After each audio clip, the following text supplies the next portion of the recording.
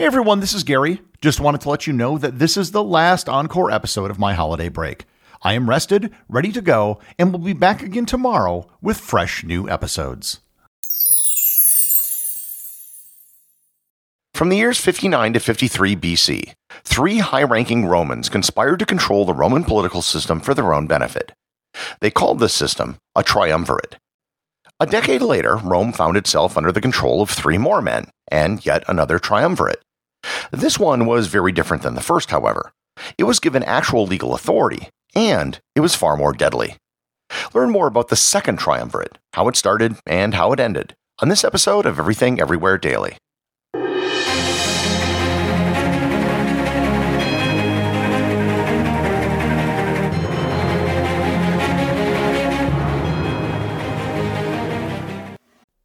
This episode is sponsored by ButcherBox.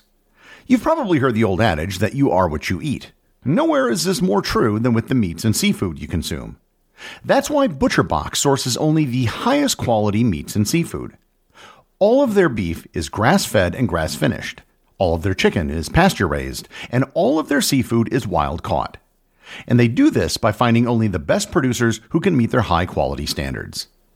Make a commitment to eat better this year with the best meat and seafood on the planet delivered directly to your door.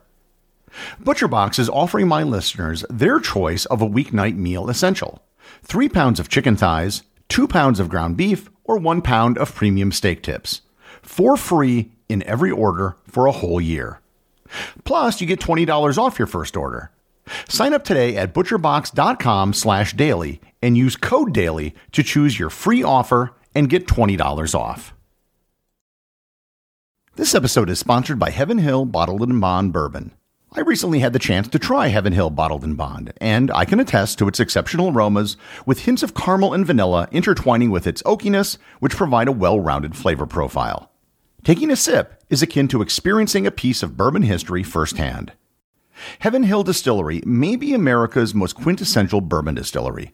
Established in 1935 after the end of Prohibition, the distillery was established by the Shapira family and has remained a family-owned distillery to this day.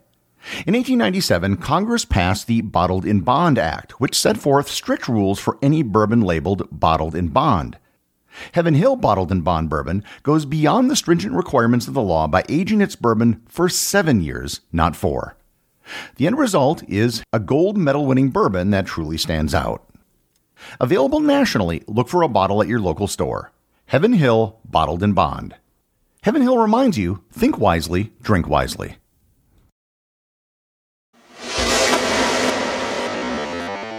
I've previously done an episode on the first Triumvirate, but for those of you who didn't hear it, I'll give a quick recap.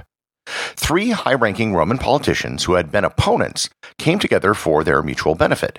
Rome's greatest general, Gnaeus Pompeius Magnus, Rome's richest man, Marcus Licinius Crassus, and another guy you might have heard of, Gaius Julius Caesar.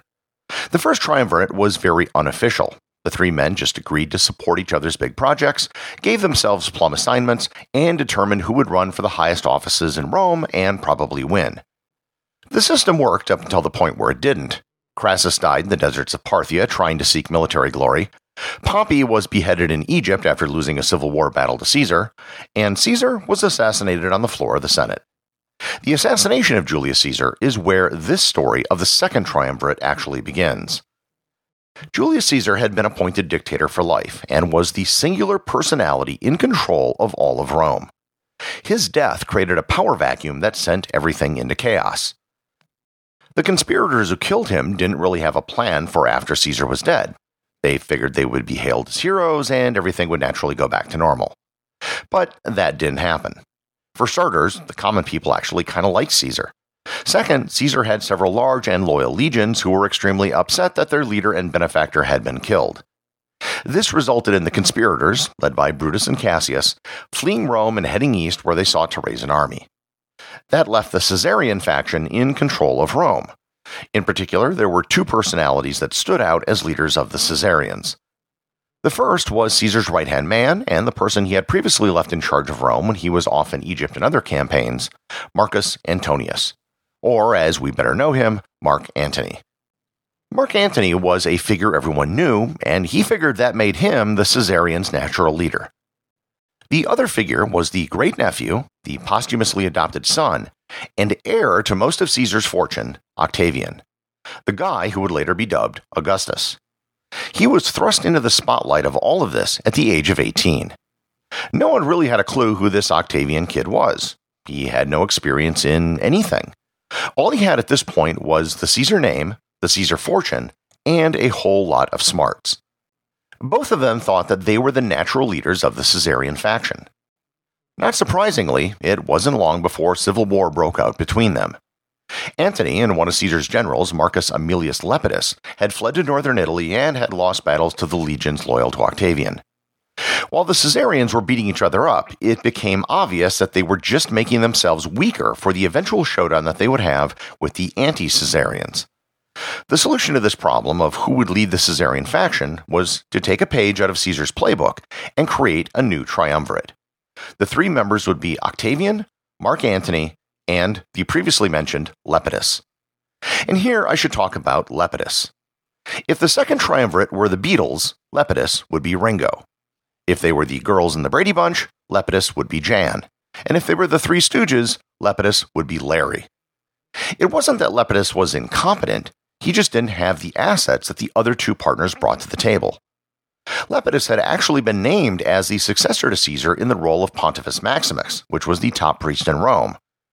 One of the reasons he was so weak is that he had handed control of the legions that were loyal to him over to Mark Antony and Octavian early in the triumvirate, which rendered him rather powerless.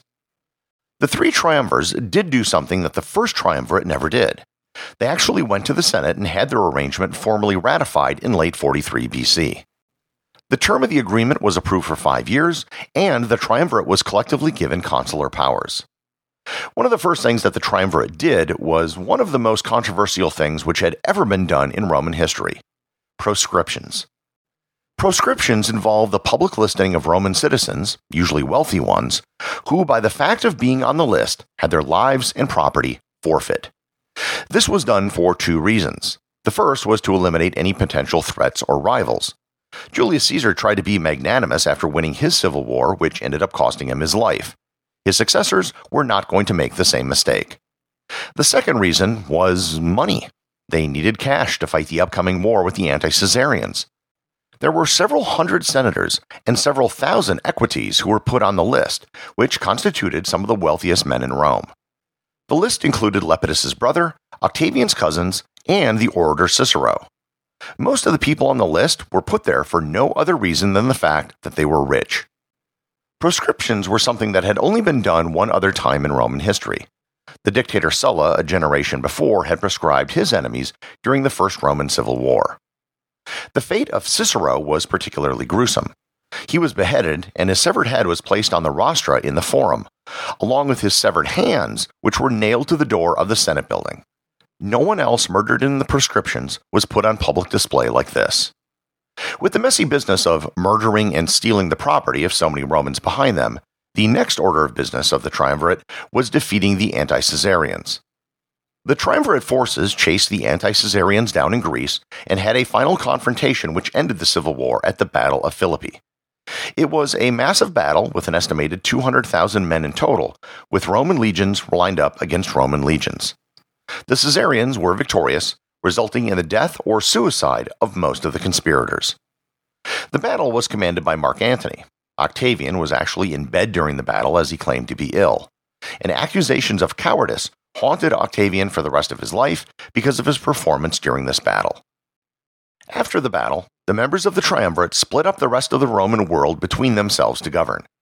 Octavian got the western provinces, including Hispania and Gaul, as well as the Italian peninsula and Rome. Mark Antony was given control of everything in the east, including Greece, Asia Minor, and Syria. Lepidus was given a small hunk of North Africa. With Lepidus's diminished role, the triumvirate was really only Octavian and Antony at this point. Mark Antony was considered to have gotten the better end of the deal. Asia was the more wealthy part of the empire. He could raise more money in taxes. It also was where much of the grain was. It would give him a great deal of power back in Rome, but he wouldn't have to deal with all the petty politics that Octavian would because he wasn't there. One of the problems that Octavian was stuck with was ending the revolt and piracy of Pompey's son, Sextus Pompey. Sextus had been terrorizing the seas and held control of the island of Sicily. Lepidus actually took part in the fight against Sextus and raised 14 legions that invaded Sicily. However, he attempted a political maneuver to get Sicily under his control, and it backfired against him horribly. All of his legions in Sicily defected to Octavian. In 36 BC, he was stripped of all power save for the title of Pontifex Maximus. Several years earlier, in 40 BC, Antony's wife Fulvia died, and Octavian offered his sister in marriage to strengthen the ties between them. Very similar to what Caesar and Pompey did during the First Triumvirate. Despite the marriage, over time, relations between Antony and Octavian disintegrated. Antony had shacked up with Caesar's former mistress and the Queen of Egypt, Cleopatra. He actually attempted an invasion of Parthia via Egypt, but it failed. Both Antony and Octavian wanted war with each other, but neither wanted to be the one perceived to be the instigator. It was here that Octavian being in Rome gave him the edge. He was able to influence public opinion within the city of Rome against Antony. Antony mostly led a life of debauchery while he was in Egypt. He married Cleopatra according to Egyptian rituals and had several children with her and dressed in an Egyptian manner. All of this turned Roman opinion against Antony. But the final nail in the coffin was Octavian getting a copy of Antony's last will and testament, which he had put on file with the Vestal Virgins in the year 32 BC. In his will, he expressed his desire to be buried in Egypt and left Cleopatra Roman lands in his will.